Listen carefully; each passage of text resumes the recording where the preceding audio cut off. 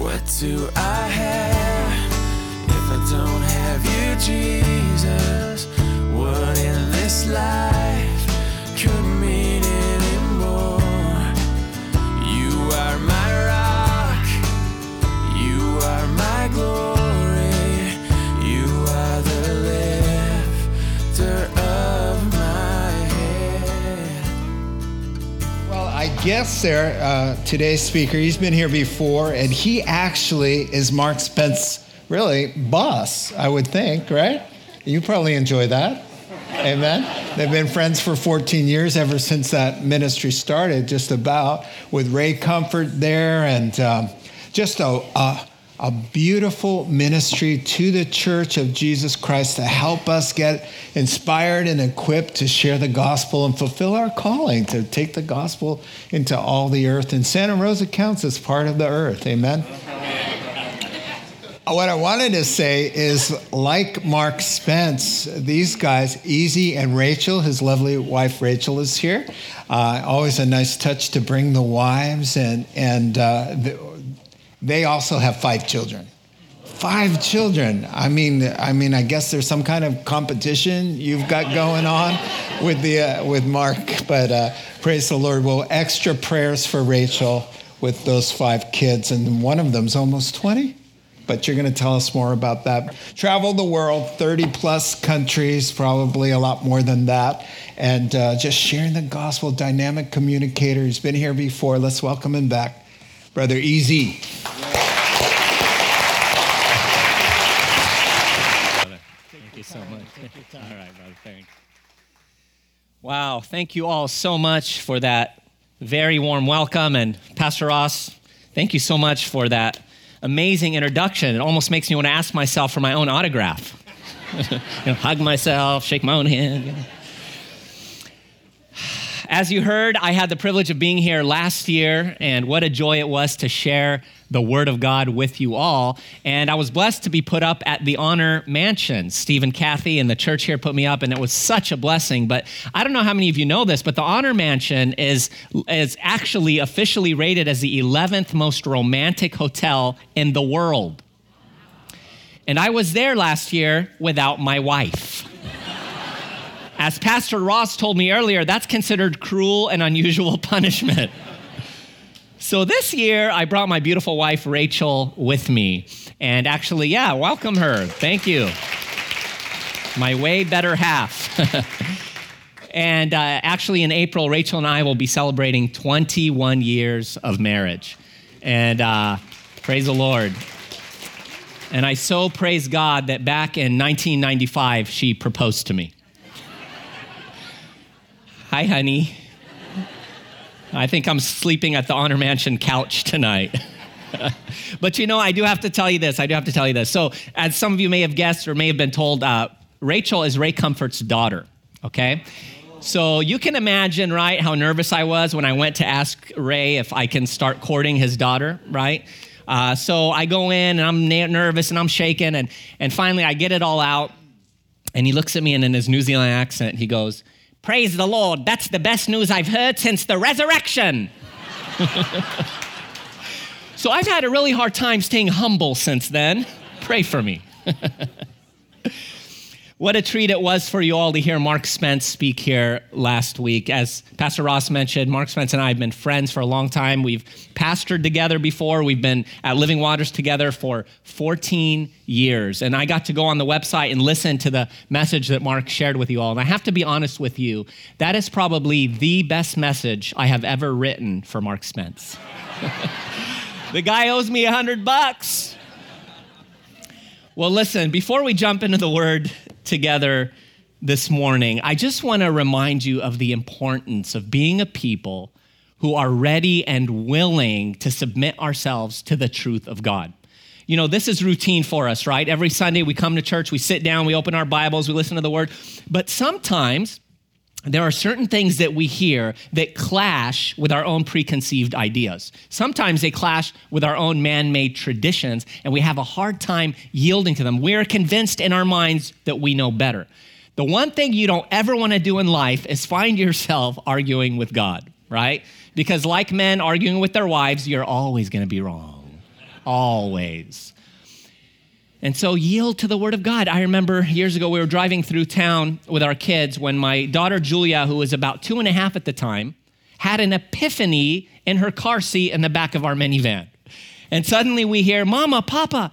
We were teaching the alphabet and how to, spell back then and stuff, just kind of the basic stages. But she goes, Mama, Papa, Jesus. You spelled Jesus with a G. I thought, wow, chip off the old block, I thought, that's actually pretty intelligent because she's just kind of making logical sense. And Jesus, I go, sweetheart, that is so smart. But you know what? You actually spell Jesus with a J. She goes, no, Papa, listen. Jesus. You spelled Jesus with a G. I go, oh, honey, again, that is so brilliant. I'm so proud of you. But you know what? Mama and Papa really understand these things pretty well. So you have to trust me. You spelled Jesus with a J. Then we hear that dreaded silence followed by, sweetheart, what's the matter? You and Mama don't understand how to spell. She's almost 20 now and not much has changed. But we don't want to find ourselves doing that with the Lord, thinking that we know better, thinking God doesn't understand. Let's yield ourselves to his word this morning, and let's leave, no matter what our preconceived ideas were, determined to yield and submit to the Lord. Amen? Okay, let's come before him and prepare our hearts. Father, thank you that this morning we get to hear your word.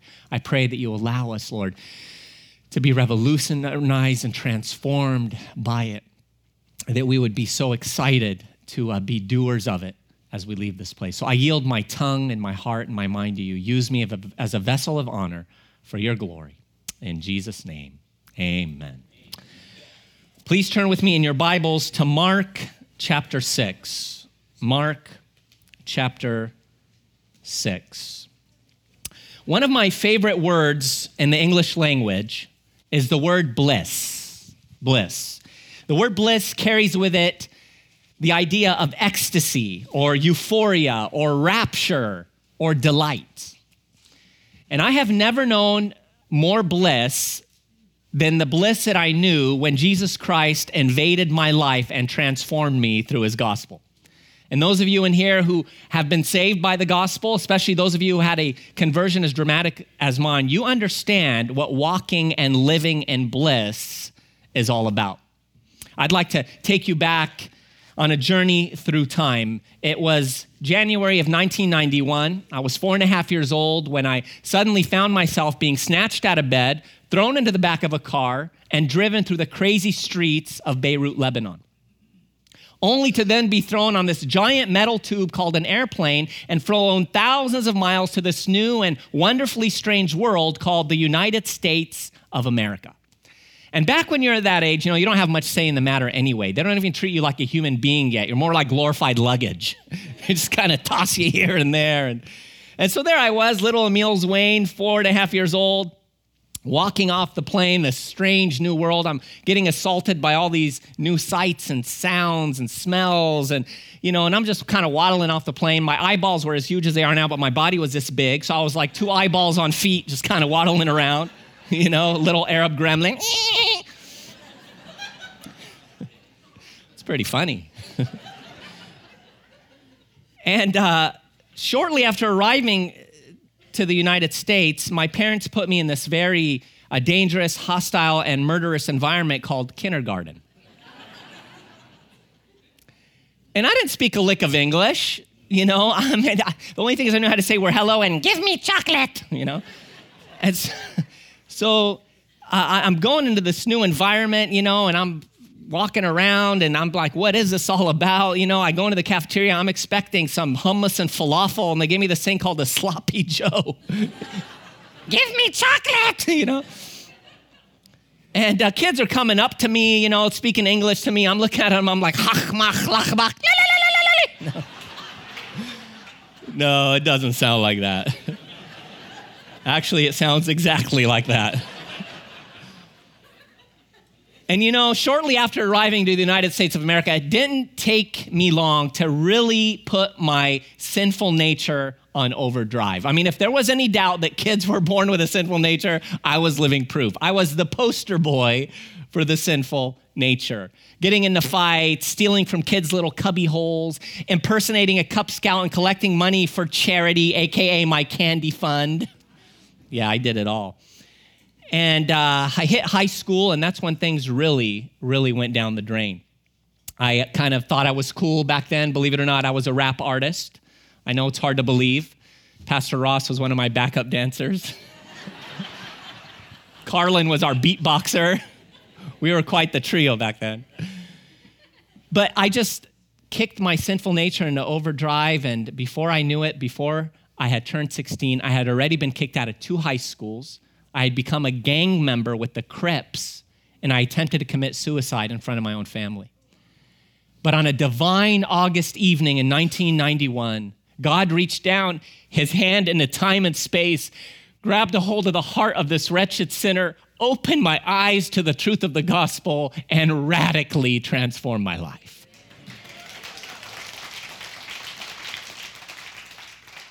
And so, brothers and sisters, when I speak of bliss, I speak of bliss. Back in that time after Christ redeemed me and opened my eyes and saved me, man, I was walking on water, floating on the clouds, glowing in the dark, because I went from darkness to light. I went from being blind to having my eyes open. I went from lostness to understanding the truth of God. And it was amazing. But after walking with the Lord for a little bit of time, it didn't take me long to remember that I still had the sinful nature, that I was still living in the midst of a sinful, fallen world, and I'm a sinful, fallen man, that I have struggles, and I have trials, and I have temptations, and I deal with all the other just practical, normal stuff of life, like busyness and tiredness and exhaustion and weariness and pain. And at the same time, I started to realize that I also live in a very Christianized world. It's hard for us really to recognize that in the United States. We're so immune to it. It's kind of like a fish not realizing it's wet because you're immersed in it. But I've been to 31 countries now around the world, and let me tell you, compared to elsewhere, we are very Christianized here. We go to our Christian Bible studies, hang out with our Christian friends, read our Christian books, listen to our Christian music, watch our Christian movies, wear our Christian clothing, don our Christian accessories. Some of us, believe it or not, eat our Christian breath mints. Oh yes, they have them. I know there are definitely some saints that can use sanctification in the oral hygiene department, but Christian breath mints? Lifesaver, brother? Oh no, I only do soul savers.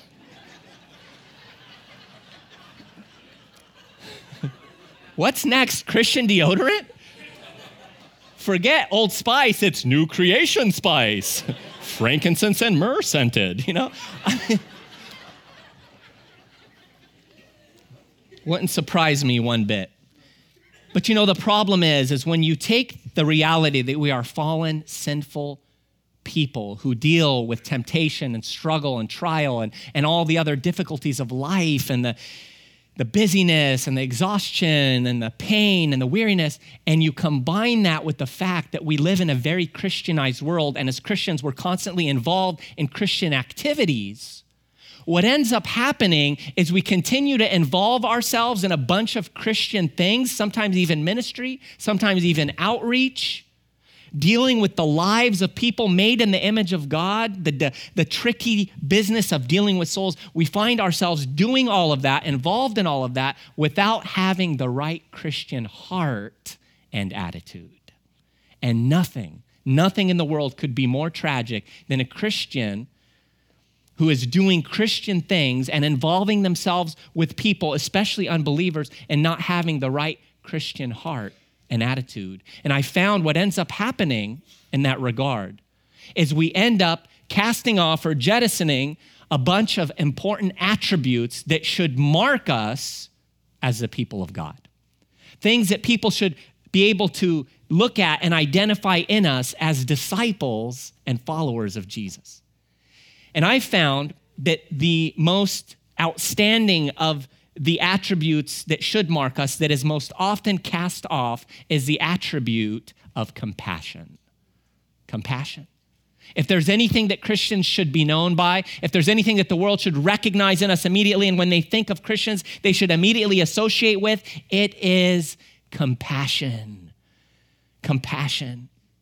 But oftentimes we don't see that in our lives because we're weak, sinful, struggling sinners who are busy and tired and exhausted. And so we throw ourselves into engaging in people's lives, forgetting we're ambassadors of Jesus, forgetting his model for us and how we should live, and we cast aside compassion. I want us this morning to take a look at an example in the life of Jesus and his disciples as Jesus models for us how, in the midst of busyness, in the midst of tiredness, in the midst of exhaustion and all the things of life, we can still be a people who have compassion. And I love the fact that God never left us high and dry as his people. He never calls us to something that he doesn't give us instructions in his word of how to live out, but that he also gives us instruction by his example of how to fulfill. And so for that, let's take a look at Mark chapter 6, beginning in verse 30. Mark 6, verse 30. Then the apostles gathered to Jesus and told him all things, both what they had done and what they had taught. And he said to them, "Come aside by yourselves to a deserted place and rest a while, for there were many coming and going, and they did not even have time to eat." So they departed to a deserted place in the boat by themselves. But the multitude saw them departing, and many knew him and ran there on foot from all the cities. They arrived before them and came together to him. And Jesus, when he came out, saw a great multitude and was moved with compassion for them because they were like sheep, not having a shepherd. So he began to teach them. If you are anything like me, then you understand when you grew up in the 80s that we had very little by way of reality television. We poor, deprived souls had to simply handle all of the scripted programming that we were given. And so we had dramas like A-Team and Magnum P.I. and Charlie's Angels and Dukes of Hazzard, right? You can hear the theme songs going through your heads, just the good old boys, just going through your heads right now, tormented by them. We had sitcoms like Happy Days and Different Strokes and Saved by the Bell and Growing Pains. Growing Pains. I mean, how weird is that for me, right? Growing up in the 80s, Kirk Cameron, worldwide celebrity, seeing his poster on every girl's wall in the entire universe. And next thing I know, I'm in ministry with the guy.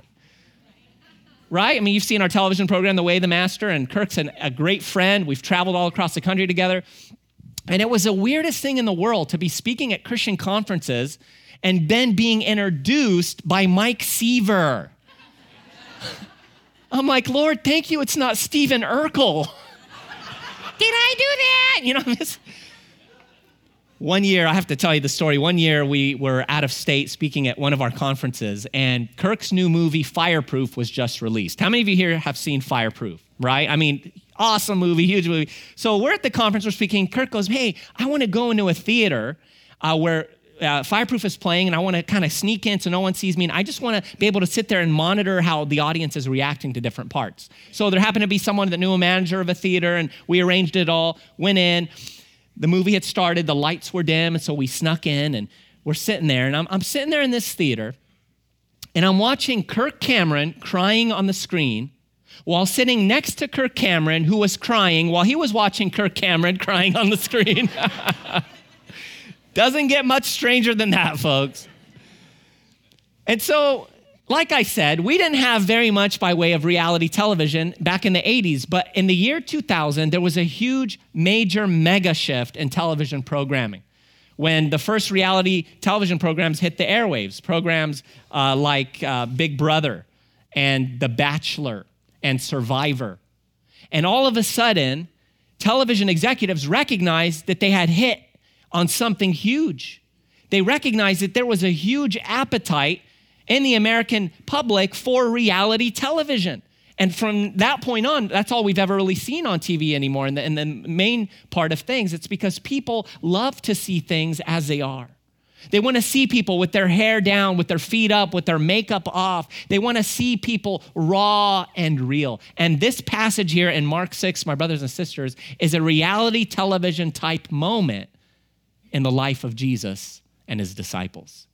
We see them sitting there, and suddenly the cameras just come upon them, the lights turn on, and there they are. And we see how they react in the midst of the situation. And we see how Jesus, their leader, their head, their perfect example, reacted in this situation.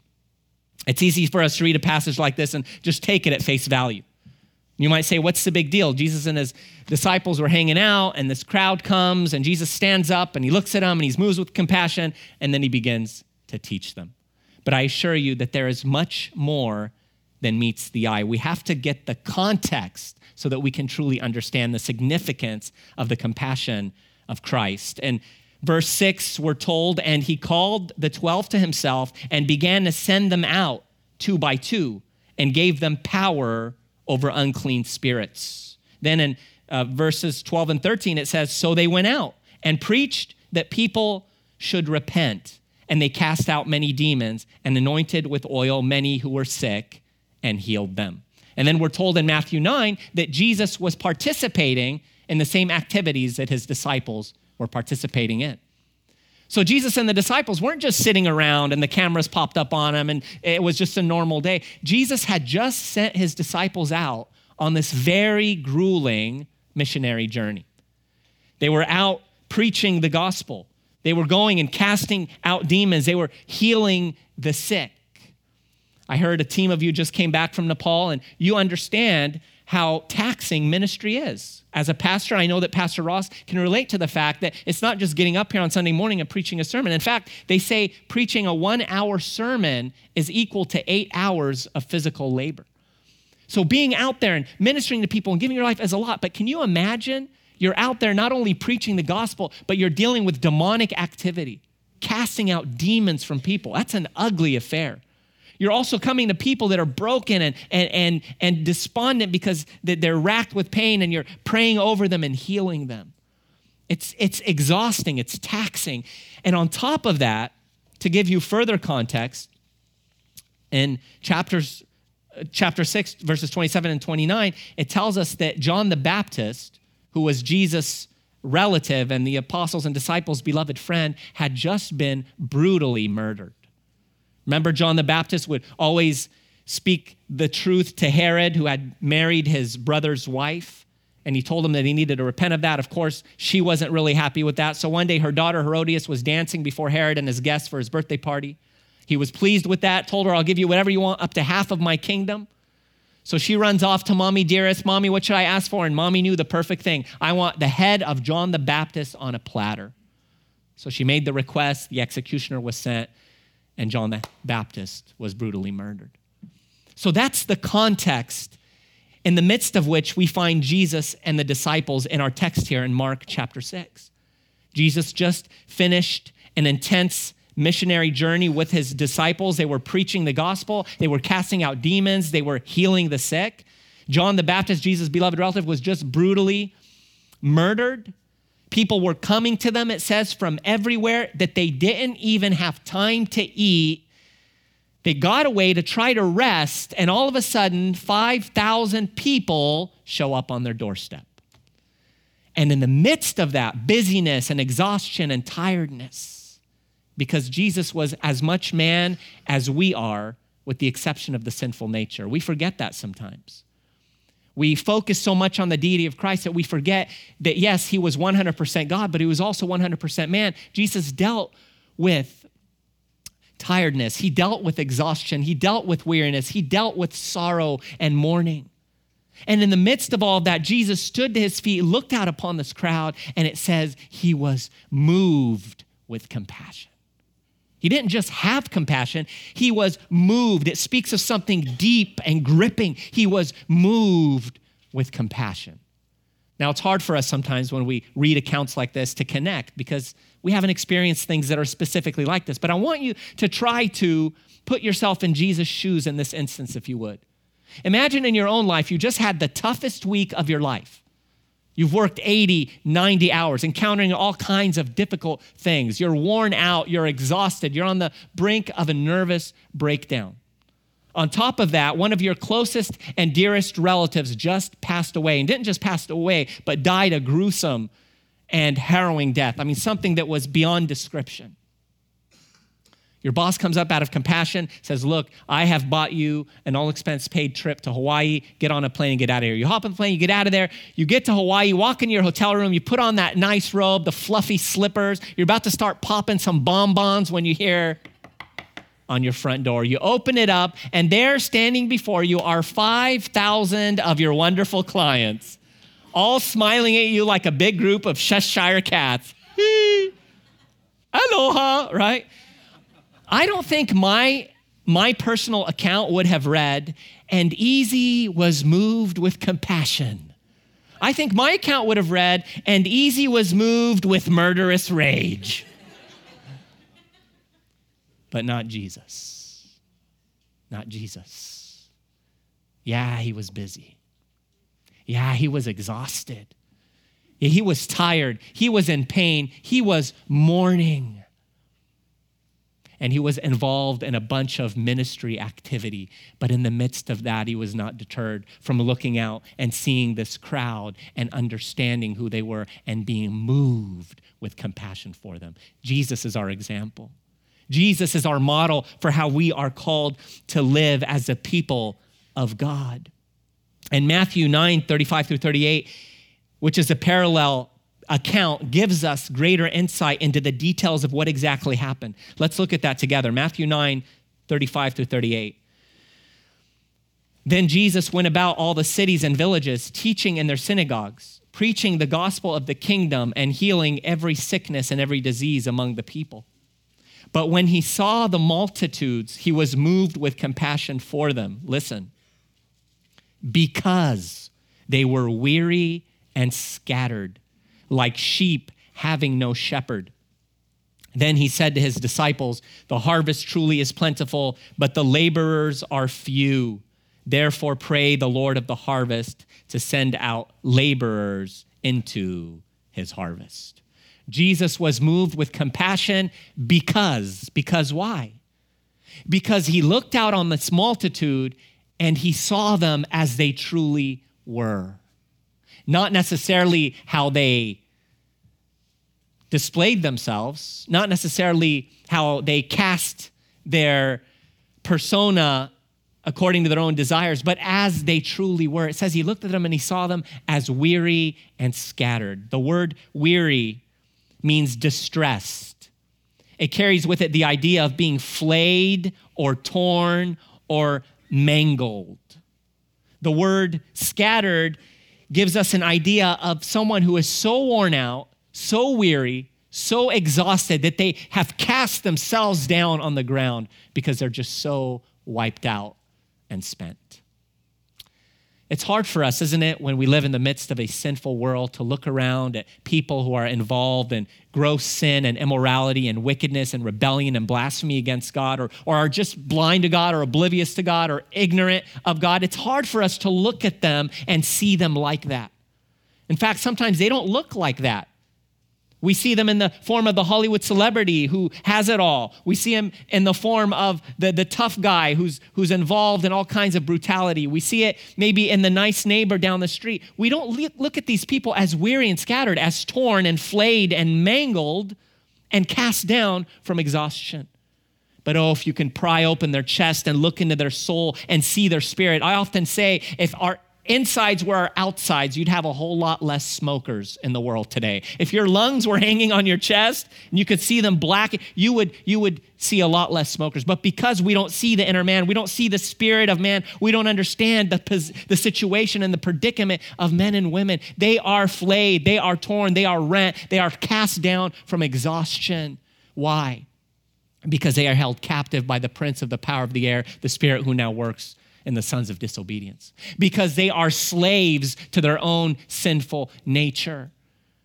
And they are torn up as they're trying to make their way through the maze of life, and they have no idea of how to do it, out at sea without a compass. And Jesus looked and he saw them in this condition. He saw them as they were, and he understood that these people were lost. It says he saw them like those who were sheep without a shepherd. What a way to put it. Sheep without a shepherd. Can you imagine sheep without a shepherd? Do you ever hear of wild sheep?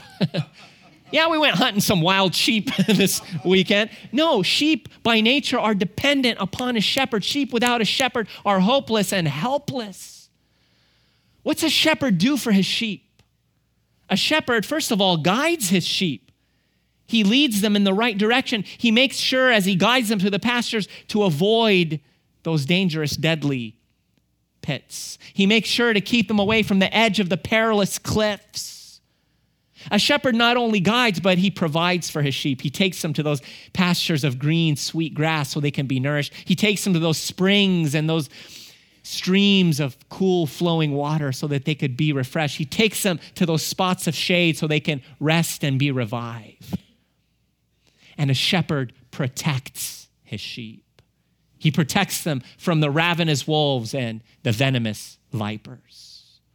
Brothers and sisters, is that not what Jesus does for us? Does he not guide us through the maze of life, helping us to avoid the pitfalls of the folly of our own decisions? Does he not keep us from the edges of the perilous cliffs represented by our own selfish and fleshly and wicked desires? Does he not provide us with the wisdom of his precious word that keeps us from doing stupid and destructive and harmful things? Does he not protect us from Satan, that ravenous wolf, that one who prowls about like a roaring lion seeking whom he may devour? Have we become too accustomed to having Jesus as our shepherd that we forget what it's like to be sheep without a shepherd, scattered and lost in the world, out at sea without a compass, dead and dying, torn and flayed and mangled and cast down from exhaustion? Do we forget? Jesus didn't. He didn't forget the nature of man and the plight of man. Though everyone is responsible for their sin, no one has any excuse. That is still the real state of people. And Jesus looked at them and he was moved with compassion. And he says to his disciples, listen, the harvest is plentiful. In other words, this world is overflowing. It is bursting at the seams with what? With people who are flayed and torn and mangled and cast down from exhaustion and shepherdless. But what? The laborers are few. Those that will go out into their midst and be the hands and the feet and the voice of Jesus so that we can reach them with his love and with his compassion. Because brothers and sisters, that's what we're called to. Let's not forget the exhortation in 1 John 2:6, which says, he who says he abides in him ought himself to also walk just as he walked. Did you hear that? He who says he abides in him, I'm a Christian, I'm a disciple of Christ, I'm a follower of the living God. That person should walk just as Jesus walked, following his example. Ephesians 5:1, therefore be imitators of God as dear children and walk in love, just as Christ also loved us and gave himself for us, an offering and a sacrifice to God for a sweet smelling aroma. That should be our heart, looking out at the multitudes and seeing them for who they truly are, not in what they portray, not in what kind of image they want us to see, but looking beyond what is visible into their spiritual man and seeing them in the state they are on the pathway to an eternal damnation because of their sin. Jesus had compassion. I love the definition of the word used here for compassion. It means to feel deeply or viscerally. It means to yearn, to have pity, a feeling of distress from the ills of others. It means to suffer with another, to have mercy, to alleviate the consequences of sin or suffering in the lives of others. It means to bear, to treat with gentleness. In other words, it means putting ourselves in people's shoes and walking in them for a few miles. That's compassion. I love that it doesn't just say have this kind of fleeting feeling, but it deals with action. Yes, feelings are involved. And look, as Christians, we often talk about how important it is to be careful of our feelings, to not be led astray by our feelings. And it is important, but listen, we do have emotions and they were given to us by God and they can be used in a good way, especially when it comes to lost people. That we're not just these dead Christians that are void of emotion, but we can look at them and as it says here in the definition, to feel deeply or viscerally, to look at people and to yearn that they come to know the Lord, to have pity on them, to have a feeling of distress from their ills. And I love this, to suffer with them as if though we were them. That's what compassion conveys. To have mercy on them, to alleviate their consequences of sin and suffering in their lives. It means I look at someone and I say, look, I don't want to stand on the outside and preach to you. I want to enter your world. I want to touch you. I want to reach you. I want to walk alongside you through the difficulties and pains and struggles of life. C.S. Lewis gives us a good warning, though. He says it is easier to be enthusiastic about humanity with a capital H than it is to love individual men and women, especially those who are uninteresting, exasperating, depraved, or otherwise unattractive. Amen, right? Loving everybody in general may be an excuse for loving nobody in particular. Wow. Wow, that's heavy. Wow, that's convicting. There's a preacher who says, if you can't say amen, say ouch. Ouch. Yeah, humanity with a capital H, generalizing. That's a scapegoat. That gets us out of things. That's a major excuse. And we do that, don't we? Oh, yes, I love them. I love those people. They are amongst the groups of people that I love. But do I love him? Do I love her? Do I love Cindy? Do I love Mandy? Do I love Tom? Do I love George? Do I love individual people enough to where they're not just a nameless face to me? That I don't just look at crowds with blurry vision like they're a big blob, but this crowd Jesus looked at, it was made up of individuals. The definition of a crowd is multiple individuals gathered as a group, but it's still individuals. Do we make that excuse, or are we entering people's lives intentionally, sacrificing our time, our desires, our tastes? Because there are people that are difficult to deal with sometimes. There are people that are difficult in personality, and they're trying in their attitudes, and their immorality is repulsive to us as well. And it's hard for us to get there, but that wasn't the heart of Jesus. He went and he hung out with the sinners and the tax collectors, and he was criticized for that. That's our calling. We're to go out into the highways and byways and enter the lives of people. And let me tell you, people know when you genuinely care about them. They know if they matter to you, if they're just a nameless face or just a notch on your evangelistic belt.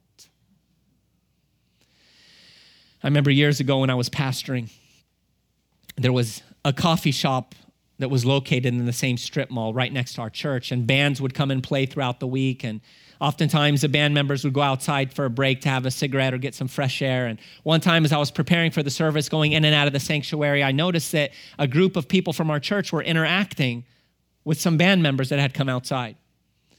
And after coming and going a few times, I began to notice that their tone was conflicting with the compassionate tone that Jesus has called us to have as God's people. They were getting very defensive, and they were getting very harsh with them. And so after some time, I came and stood by on the sidelines, and I waited for a break in the conversation, and I interjected myself.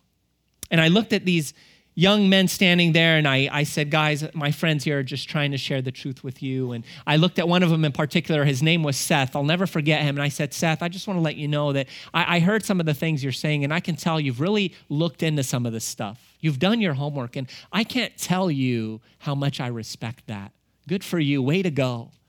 And then I began to share the gospel with them. I didn't mince any words. I didn't compromise. I talked about sin. I talked about the coming day of judgment, the wrath of God, their need to repent and get right with God. I shared with them the cross, the burial, resurrection of Christ, their need to get right with the Lord. But I looked at them with a heart of care and concern. I looked at them and thought, these are real individuals. And as I began to talk to them in this way, you saw them completely change. They went from their arms folded, their faces scowled like this, to their arms by their sides, at times even nodding in agreement at different parts of the conversation. And when I was done, I looked at that young man, Seth, who was really tuned in and paying attention. And I said, Seth, I just want to let you know that I shared these things with you today because I care about you, because I love you. And then he looked at me in a way that I will never forget. and said something to me that I will forever treasure in my heart. After telling him I shared those things with him because I loved him and cared for him, he looked at me and he said, I can tell. I can tell. And I remember walking away from that and saying, oh Lord, I never want any other evangelistic encounter that I ever to ever end in any other way than like that. Than for someone to look at me after I've shared the gospel with them, after I've shared the uncompromising truth with God with them, and that I walk away and they can look at me and say, that person really loved me. That person really cared for me. Because brothers and sisters, compassion can soften the most hardened of hearts.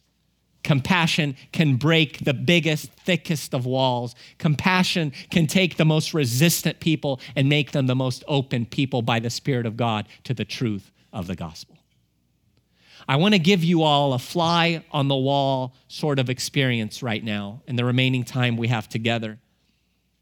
I want to allow you to sit in on an interaction I had via Facebook with a young man not long ago. I, like many of you, have a Facebook page. Back when I finally broke down and got one at Mark Spence's insistence. I'm his boss, as you heard, by the way. Almost fired him for that. But anyway, I ended up getting a Facebook page, and this was my private one. I have a public one, but I had a private one, and I got a bunch of friends on there. I've never sent a request to anyone. These were all requests I've received. So I had 5,000 friends. I hardly knew who anyone was. And one day I posted a post about how important it is for us as Christians to stand up for truth and not compromise. This was in the midst of a lot of stories that were flying around in the news about Christians suffering repercussions because they were taking a stand for the truth and not compromising. And so I said, look, we need to take a stand. And this was specifically dealing with the issue of homosexuality. I said, we need to take a stand. We cannot compromise. However, it's important that we do it with love and with compassion and with mercy. And so I posted that. And as I began to read through my comments, I found one comment in particular that simply said, shame on you. Shame on you. And not knowing who this person was, because again, I hardly knew anyone who was on my page, I ended up sending a private message to this individual. To protect his identity, I'm going to call him John. I said, John, greetings to you, my friend. I hope you're doing well. I noticed that you recently posted a response to one of my posts in which you said, shame on you. I wasn't sure if it was directed toward me or someone else who had made a comment. It would be great if you could possibly give me some clarification. If I said something to offend you, I would definitely want to know what it was so that I could hear your thoughts and think through it. Thank you so much, and God bless you. And so I heard back from John. I have struggled with my sexuality since I could remember. Even at a young age, I felt a special affection for the same sex. You think you understand these things, but you have no idea how difficult a struggle and a life we live. You just like to talk and a lot. He was right about that. I'm a child of God, and I know the Lord as he knows me. You will never reach or save a homosexual, bi, transsexual the way you're going. I'm a college student. I was saved years ago and studied the Bible then and now. I love all. Don't bother with preaching me a sermon. I know what you think and what you have to say about all this. As a human being to another, have compassion, understanding, and love for others who are not like you. There are millions of lives who need real love and help, not just another cookie-cutter Christian who knows it all. Wow. Pretty intense, right? It's obvious that I struck a nerve. It's obvious that John is very sensitive, and being in the homosexual lifestyle, you can understand why. And so I responded. I said, John, thank you so much for your response. I really appreciate it. I will pray and think through what you said, and will respond after that. Have a blessed night. And that's exactly what I did, my brothers and sisters. I went and I got alone with God, because I recognized the significance of this opportunity that God had put before me, and I did not want to blow it. This soul was too important. This issue was too significant. And I gave you the example of what happened with Seth, and by God's grace, that was one of the times that I handled it in the way that I should have, but I've blown it so many times in the past with unbelievers. I've put my foot in my mouth time and time and time again. And so knowing my propensities, knowing my tendencies to do that, I cried out to God and I said, Lord, I don't want to blow this. I want to represent your heart. I want to be Jesus to this young man. And so after seeking God and getting direction, I responded. I said, John, thank you so much for your patience on my reply. As I had mentioned, I really wanted to give thought to what you had written and to also pray over it. I know that it may be hard for you to believe, but I really do care about you. I can't even begin to imagine how difficult your struggle has been, and you have my deepest sympathy. If you were ever in harm's way and I happened to be present, I would readily take a bullet in your place. The Lord is witness to the sincerity of my heart in this regard. And you are right, I do talk a lot. There are times I definitely end up regretting many of the things I say and wish I could take them back. Obviously, some of the things you've heard me say must have fallen short of true biblical love, kindness, and compassion. And for that, I humbly ask for your forgiveness. You are also right that I don't understand what you've been through or the struggles that you have had. I will honor your requests and not preach to you. However, I would like to share some videos with you from people who do understand your life and what you've been through. It's fully up to you if you want to watch these. If you don't, just simply ignore them. Here they are. And I gave him a few different videos from YouTube of men who were formerly homosexuals and that came out and surrendered their lives to Christ. I said, if you would ever like to dialogue about anything or need anything at all, please know that I would be honored to speak with you or serve you in any way I can. And if you are ever in the Los Angeles area, please come by Living Waters for a visit. I would love to give you a tour and treat you to lunch. Thank you so much for taking the time to respond and correspond with me. I'm very grateful for that. Your friend, Easy. And so John responded. He said, Easy, thank you for showing love and compassion. It means a lot. I've been in a roaring storm that started my first year of college. I came to Christ before starting school. I came out to friends and family during my first year because of my rebellion, even after being saved. I love the Lord. I know I have done wrong, and in this place and time, I don't know what to do. God has been with me and my family. He has done miracles in our family, which is why I know he is with me. I feel my spirit and his voice calling me. My life is full of sin, and I don't know where to turn or what to do anymore. I feel like God has also been silent. I don't know what he wants me to do. I tried praying and asking for help, but due to my participation in sin, I don't think he is helping me. What can I do? I guess I know the answer to that.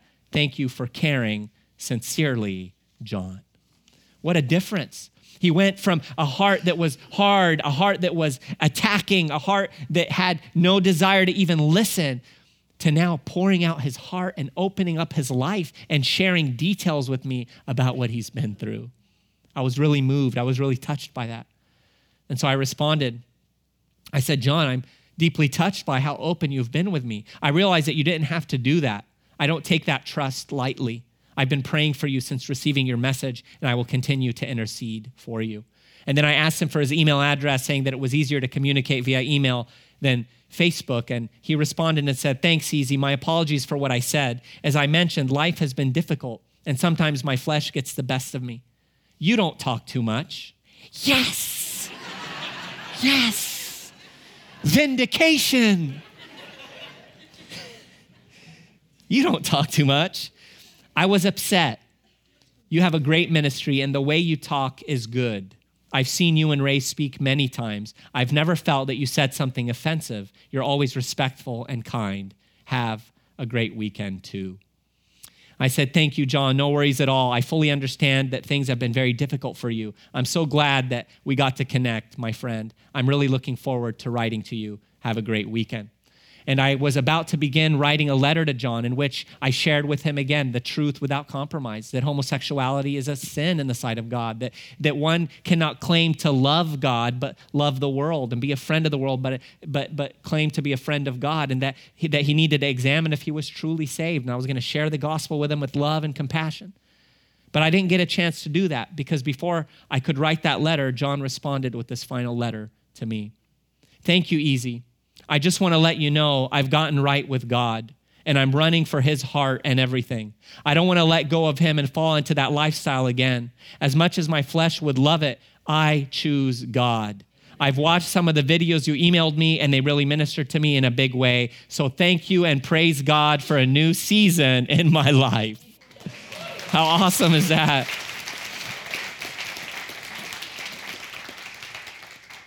My brothers and sisters, this is what compassion can do.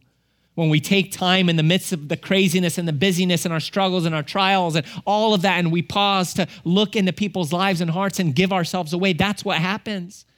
And I was blown away when later I went back to John's Facebook page and I saw he changed his profile picture to an image of the graphic from a movie that we had produced on homosexuality, right? I mean, how cool is that? This is what God can do when we allow our hearts to be poured out. And that's who we are called to be as Christians. Listen, Colossians 4:5-6, walk in wisdom toward those who are outside, redeeming the time. Let your speech always be with grace, seasoned with salt, that you may know how you ought to respond to each one. Speech seasoned with salt, full of grace, being a person who maximizes our time with people on the outside. 2 Timothy 2:24-25, and a servant of the Lord must not quarrel, but be gentle to all, able to teach, patient, listen, in humility, correcting those who are in opposition. Humility. These are the things that should mark us. Kindness, gentleness, patience, tenderness, humility. We need to bear the burdens of the world and following the example of Christ. I love this story. Shortly after coming to Christ, Sadhu Sundar, a Hindu convert to Christ, felt called to become a missionary to India. Late one afternoon, Sadhu was traveling on foot through the Himalayas with a Buddhist monk. It was bitterly cold and the wind felt like sharp blades slicing into Sadhu's skin. Night was approaching fast when the monk warned Sadhu that they were in danger of freezing to death if they did not reach their destination before darkness fell. Just as they were traversing a narrow path above a steep cliff, they heard a cry for help. Down the cliff lay a man fallen and badly hurt. The monk looked at Sadhu and said, "Do not stop. God has brought this man to this fate. He must work it out for himself." Then he quickly added while walking on, "Let us hurry on before we too perish." But Sadhu replied, "God has sent me here to help this man. I cannot abandon him." The monk continued trudging off through the whirling snow while the missionary clambered down the steep embankment. The man's leg was broken and he could not walk. So Sadhu took his blanket and made a sling of it and tied the man on his back. Then, bending under his burden, he began a body-torturing climb. By the time he reached the narrow path again, he was drenched in perspiration. Doggedly, he made his way through the deepening snow and darkness. It was all he could do to follow the path, but he persevered, though faint with fatigue and overheated from exertion. Finally, he saw ahead the lights from the shelter. Then, for the first time, Sadhu stumbled and nearly fell, but not from weakness. He had stumbled over an object lying in the snow-covered road. Slowly, as he bent down on one knee and brushed the snow off the object, it was the body of the monk, frozen to death. Years later, a disciple of Sadhu asked him, "What is life's most difficult task?" Without hesitation, Sadhu replied, "Life's most difficult task is to have no burden to carry." Life's most difficult task is to have no burden to carry.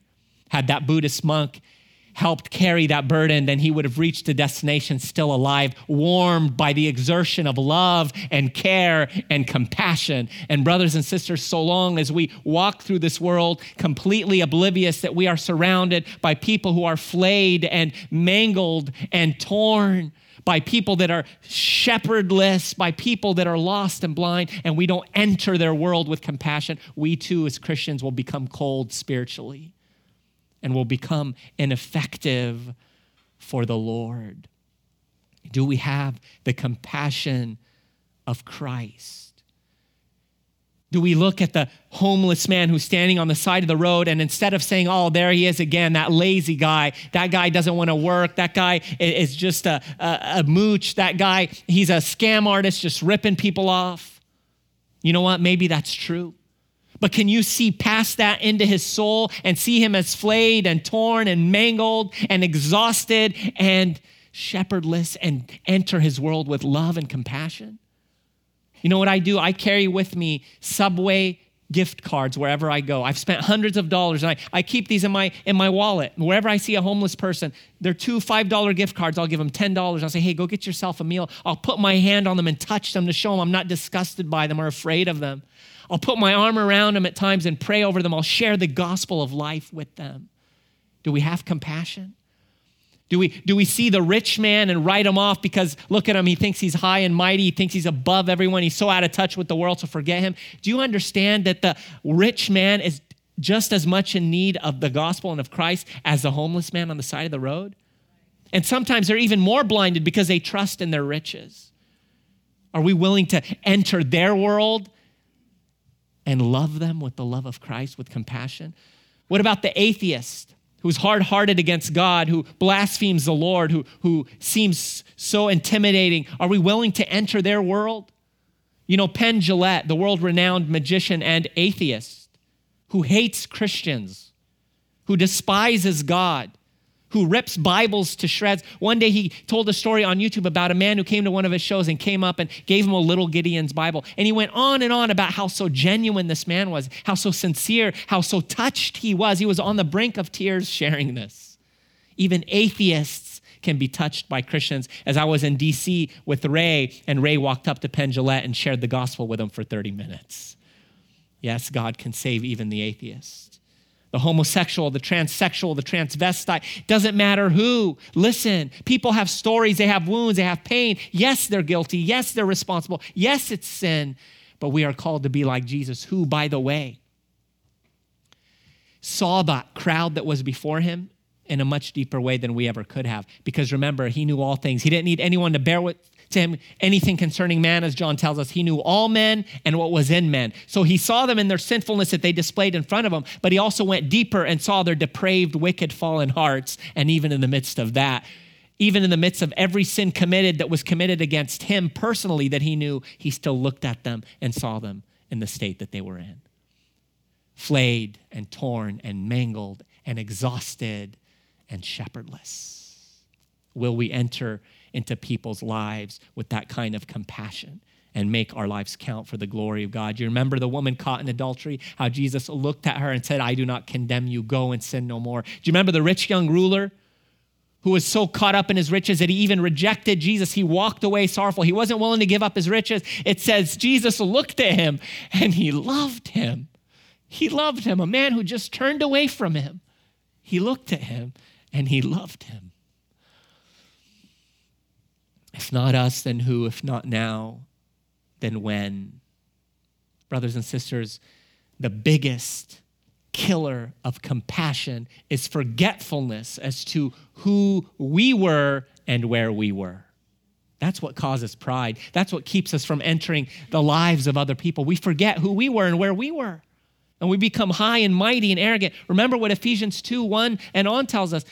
And you he made alive who were dead in trespasses and sins, in which you once walked, according to the course of this world, according to the prince of the power of the air, the spirit who now works in the sons of disobedience. Listen, among whom also we all once conducted ourselves in the lusts of our flesh, fulfilling the desires of the flesh and of the mind, and were by nature children of wrath, just as the others.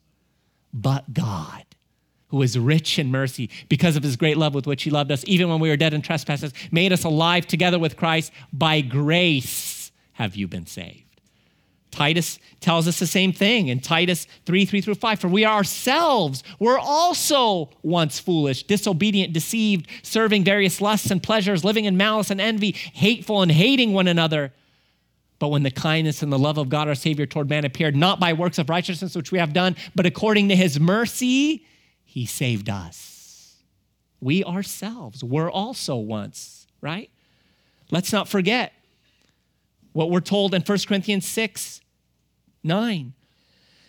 Do you not know that the unrighteous will not inherit the kingdom of God? Do not be deceived. Neither fornicators, nor idolaters, nor adulterers, nor homosexuals, nor sodomites, nor thieves, nor covetous, nor drunkards, nor thieves, nor extortioners will inherit the kingdom of God. Listen, and such were some of you. Such were some of you. Oh, how we forget who we were and where we were. And such were some of you, but you were washed, you were sanctified, you were justified in the name of the Lord Jesus and by the Spirit of God. Oh, brothers and sisters, may we be so mindful of who we were and where we were that we want to reach others. You know, in 2 Peter, he gives what I call the recipe to godliness in chapter 1. And he gives all these virtues that should mark the Christian. And then he says, he who lacks these things is short-sighted even to blindness and has forgotten his purification from his old sins. In other words, he's forgotten the day that he was redeemed and saved. I try as much as I can on a regular basis to reflect back on the day that God saved me so I could remember who I was and where I was, so that I could look at others and reach them with compassion. Let me close with this final story. It was a bitterly cold evening in Northern Virginia many years ago. The old man's beard was glazed by winter's frost as he waited for a ride across the river. He heard a brigade of men on horses coming around the bend. He let the first one pass him without any effort to get his attention. Then another passed by and another. Finally, the last rider neared, and the old man caught the rider's eye and said, "Sir, would you mind giving an old man a ride to the other side?" The rider said, "Sure thing, hop aboard." Seeing the old man unable to lift his half-frozen body onto the horse, the horseman dismounted and helped the old man onto the horse. The horseman not only took the old man across the river to his destination, which was a few miles away. As they neared the man's home, the horseman was curious and he asked, "Sir, I noticed that you let several other riders pass by without making any effort to get a ride. Then I came up and you immediately asked me for a ride. I'm curious why on such a bitterly cold night that you would wait and ask the last rider. What if I had refused and left you there?" The old man replied, "I've been around these parts for some time. I reckon I know people pretty good. I looked into the eyes of the other riders and immediately saw there was no concern for my situation. It would have been useless even to ask them for a ride. But when I looked into your eyes, kindness and compassion were there. I knew that your gentle spirit would welcome the opportunity to help me in my time of need." Those heartwarming comments touched the horseman. "I'm most grateful for what you have said," he told the old man. "May I never get too busy in my life and in my own affairs that I fail to respond to the needs of others with kindness and compassion." With that, Thomas Jefferson turned his horse around and made his way back to the White House. Wow. Oh, my brothers and sisters, if a U.S. president had enough time and enough heart and enough care to look at an old man and be moved with compassion for him, how much more should we? May we never get too busy, never get too caught up in the affairs of our life and our exhaustion and our tiredness and our weariness and our pain to where we don't look out at this world and see them as those who are flayed and torn and mangled, as those that are cast down from exhaustion, as those who are sheep without a shepherd. And may we enter their world following the example of Jesus and touch them for the glory of God. Father, thank you for your word. Thank you for the honor and the privilege that you've given me in sharing it. I pray, oh God, that you would touch your people this morning and stir them to be doers. Remind them of your grace that, Lord, you've said to us to come boldly to your throne of grace, to receive mercy and find grace to help in time of need. So help them to run with passion, help them to run with joy, and to call out to you knowing that you love them and want to help them and strengthen them in this regard. Let them sit at your feet, that they would become so familiar with the compassion of Jesus that it will ooze out of them naturally, and they will be a light for your glory throughout the world. I thank you, Lord, and commit them to you in Jesus' name. Amen. Praise the Lord. Two beautiful messages back to back, dovetailing, so beautifully put together by the Holy Spirit, just reminding us what I love about your ministry and what your message. Just a beautiful, almost a supernatural way of balancing the problem at hand. How do we present the gospel and not compromise the truth? Compassion and truth together. in this day and age, man, you're going to get all compassion, all sugar, all sweetness, all acceptance. Without that other part, go your way and sin no more. The most important part there, together. People often ask me, where do I start? I don't know how to start. Where do I begin? I don't talk to people about the Lord. Compassion. If you're really a believer and you really know that Jesus said, he who has the Son has life, he who doesn't have the Son shall not see life, for the wrath of God remains upon them. If, believer, you really believe that over everybody and you're mindful of that, you've got to care. You've got to care. And just be sensitive along the day, co-workers or boss or postman, and all over the place. There are people headed on a southbound train forever. And if you have compassion, you'll find the way. It's the compassion. You care, and the caring will show you the way, prompted by the Holy Spirit. You've got this because he's got this, and he's in you by the Holy Spirit. So we're just going to accept that exhortation again and let it stick with us more than 20 minutes. Amen. It's good until I get to lunchtime, and somehow, the waitress is there having a hard day. You know what you're going to do? You're going to be the kindest customer in the world, and you're going to you're not going to let her see you pray, but you're going to pray, and hopefully she sees you pray, and then you're going to leave the fattest tip you've ever left in your life, and she's going to make a connection. Kind, different kind of hearted people. A big fat tip. They prayed. One more piece in the puzzle to help her get off of that catastrophe of a destiny. Amen? Don't you just want to go do that? Let's do it. Let's go win the waitress today. All right. Let's not all go to the same restaurant, though. That would backfire. All right. Let's pray. Heavenly Father, we care, God. You live in us. You plucked us out of the gates of hell itself and put us on the path of life and filled us with goodness and took away all of our sins. Look, God, the least we could do is let you continue that work through us and in us, that others might see, be pointed to the direction of life. We commit ourselves to you, Lord, more than 20 minutes. Lord, let it be 20 years times 20 years, these truths, Lord, we pray. For your honor, for your glory, for the sake of those who are lost and flailed and scattered and exhausted and doomed without you. In Christ's name we pray. Amen. You have been listening to the Rock Podcast. Our regular services are held on Wednesday nights at 6:30 and Sunday mornings at 8:30 and 10:30 a.m. in Santa Rosa, California. If you would like to learn more, please visit our website at calvarytherock.org.